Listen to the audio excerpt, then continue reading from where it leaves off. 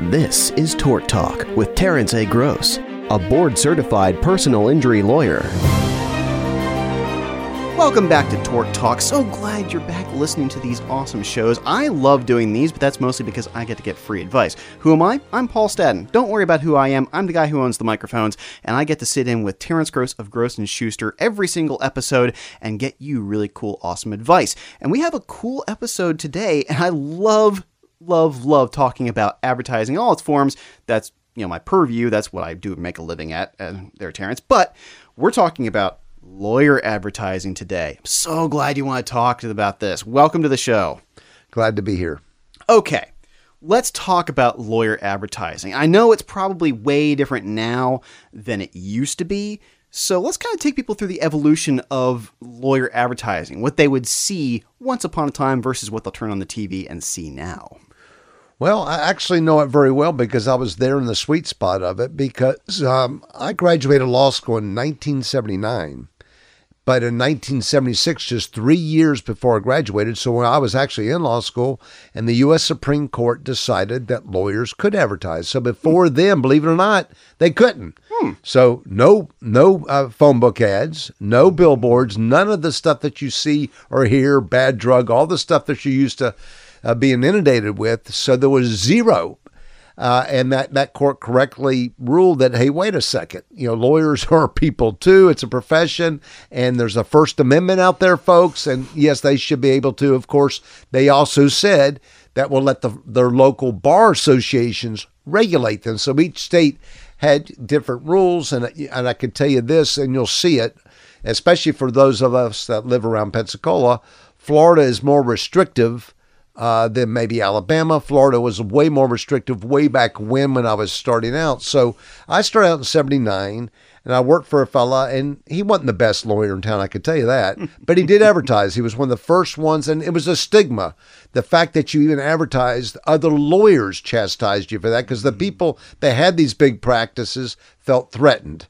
And so he was one of the very first, and then I left him a year and a half later, and then I started advertising to some degree. I've always been in talk radio. I've always had talk shows, and that's how Paul and I actually met through one of the stations. And so I've been all around the block and on radio and some TV. I've never really done the billboard thing that much, and even the TV was more informationals like this. It's more just talking as opposed to 30-second telling you how great I am or something. But anyway, so there are restrictions on it. So it's morphed until today. And really, I think the pendulum's really swung because I come home like anybody else. You turn on the TV and, the bad drug stuff and then this firm there and then, whatever. And it's just inundated. I'm just kind of tired of it, really. And there really is a knee-jerk reaction when you go to court. You got to be really careful. Every lawyer that's picking a jury better talk about lawyer advertising because there's some people that are so turned off to the law practice because of tacky ads that you fear they may take it out on your client at trial. Well, I think about kind of the tone that some of these ads take, because they're all over the place. It's like car dealers, there are a dozen different ones, and they each kind of have their own take on what they want to do with advertising. It's very similar with law firms. And so you have, and I'm not going to mention any names, but there are some that like to hammer a point home in certain ads and do crazy, weird, wacky things in their ads, hunting deer and such, and having their heads explode and turn into dollar bills. And then there are other ones that are much more serious, much more straightforward. And then there are other ones that just kind of throw everything at the map. I hate that I can't really mention names because I want to so badly as being a student of advertising. So how much does this impact, with a jury, with the public? Like, I think I see that goofy ad. I don't really want the goofy lawyer. I want the more serious lawyer. But then there are other people that then say, no, I want the guy who seems like he's fun. Like, how much does this impact the business in that way?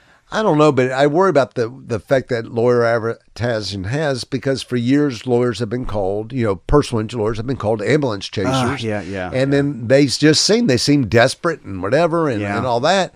And so you get the courtroom. I often feel like I'm the guy that is the minesweeper guy, the guy that has to diffuse some bomb, and you got to be so delicate. So when you're picking a jury, I feel like I got to diffuse their sentiment because there's going to be several people that already come in with a bad attitude because they're just sick of the lawyers. And you got these people, you've seen them on TV now. Yeah. Somebody's smiling, they doesn't see her. I got 300,000. I got 400,000. I got $1 million. Right. And it's like the lottery. I mean, it's just like, wait a second. I mean, and so even if you go to my website now, if you went to my website, which is sort of private, we don't brag about any verdicts or settlements. Of course, we have big settlements and verdicts and all that, but we don't brag about them. We don't mention them. So if you went to my website, it would be on many of the topics we've talked about, on no fault, uninsured motorists, seat belts, car accidents, dog bites, just little informationals just to help you understand some of the ins and outs of what's going on.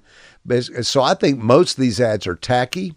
I will tell you one thing, though. There is one special rule that's still alive in Florida that I do like. If a lawyer, because you think about this, anybody can graduate law school. You can graduate on a Friday and get your bar, pass the bar, and on a Monday, advertise. So there's nothing illegal about that. But you can't call yourself an expert. There's only one class of lawyers that can call themselves an expert. And there's one that advertises a lot about an expert, but he deserves it. And the reason he deserves it, because like me, he's a rarefied air. And what I'm saying is this, he is a board certified civil trial lawyer. There are over 100,000 lawyers in the state of Florida. About 2,000 or so are board certified in personal injury law, and half of them probably work for insurance companies. So really, in the whole state of Florida, there's probably only about 1,000 of us that represent injured people. And so they are allowed to say they're an expert. That's why he hammers it home, because he knows he can say it, where half these jokers can't. Interesting. Legally not allowed to. Right. Well, then do you find then that the advertising styles of all of these lawyers, they negatively impact you? Is this one of the minuses that, I have to deal with what you're making my profession look like? Well, yeah, I think there's some denigration that goes on with it. And, I've done everything I can to be, I'm proud of what I do. I love what I do. I feel like it's David versus Goliath. That here I am, little Terry Gross, one lawyer, going against State Farm, going against USAA, going against Nationwide, going against insurance companies that have millions and millions and millions of dollars that can afford to pay lawyers anything they want to fight a case. And the only thing that helps the client is their lawyer standing up to them. And really, even going to trial now is costly. I don't even know how a young lawyer could ever go to trial. I just went to trial in December on a small case. This wasn't some big case involving millions of dollars. It was a garden variety case, and I spent $37,000 just to get to court. Wow. So the lawyer has to spend that, and then you got to hope to win. And if you don't win, then you eat it. But I don't know how some young kid just starting out, how in the world could a 30-something-year-old lawyer trying to start out, how could he fund these cases to go to court? So there's a lot more to it than meets the eye. So I'm glad I'm set up for that, and my sons get to enjoy the ride and work very hard. But I guess if you look at reviews, I would think if people are shopping for a lawyer in this day and age, I used to tell people, talk to your neighbors, whatever, that's good, word of mouth, but Google's the new word of mouth, right? Yeah, fair enough, yeah. And look at the reviews, see what the people are saying. Don't even just look at the 5 stars, go and read the reviews, and you'll see it. And that's where we're getting a fair amount of business, where you look at some of these other reviews of other advertising lawyers, and you'll see that common theme emerge. I never met my lawyer. They settled my case. I never even discussed it with them, or whatever it may be, on certain law firms out there. So I guess it's just, again, it's just more personal and so forth. But again, the lawyer advertising, it's just like this. If you need a neurosurgery, let me ask you this. If you need a neurosurgery, you're told spinal surgery, right? Right. Are you going to go to the guy that's got some big ads, whatever? Or are you going to try to ask your friends, look at Google, look at the reviews of some guy, check it out before you go in? Because this is a once-in-a-lifetime thing. Yeah. Well, maybe having a car wreck and getting a lawyer is a once-in-a-lifetime thing. Yeah, maybe Crazy Earl's Precision Surgical Instruments isn't the place to go for. Right. So anybody can advertise. Yeah, right. Anybody can advertise. Okay, well then, I guess parting shot, because we're getting near the end of the episode. what is a plus then of this advertising? What do you see as a benefit of lawyers being able to advertise? Maybe the benefit is that the public is a little bit more educated. I think back in the old days, I remember back when I first started, you go through the whole interview, you talk about a contingency fee, and then they look at the very end, do I have to pay you, Mr. Gross? No. Contingency means if you get nothing, I get nothing. I think the average person just walking and breathing now knows that every lawyer in America is on a contingency fee, which gets us back to some of these billboard lawyers who advertise. And if you choose our firm, we get nothing unless there's a recovery. Well, duh, that's everybody. That's everybody. Right. It'd be like, if you go to McDonald's, we'll let you use the restroom for free. Right. I mean, so does Wendy's and so does Burger King. You can use their restroom for free too. So what are you offering that's different? Nothing. Okay, just a little bit of advertising nerdery, right? To feed off of that before we go. There was a beer company in the 1920s that advertised that their bottles were steam cleaned before they put the beer in. Well, everybody steam cleaned the bottles. But the advertising agency realized nobody was talking about it. Nobody said it. And so they had this image then of, our beer beer is fresher and it's cleaner.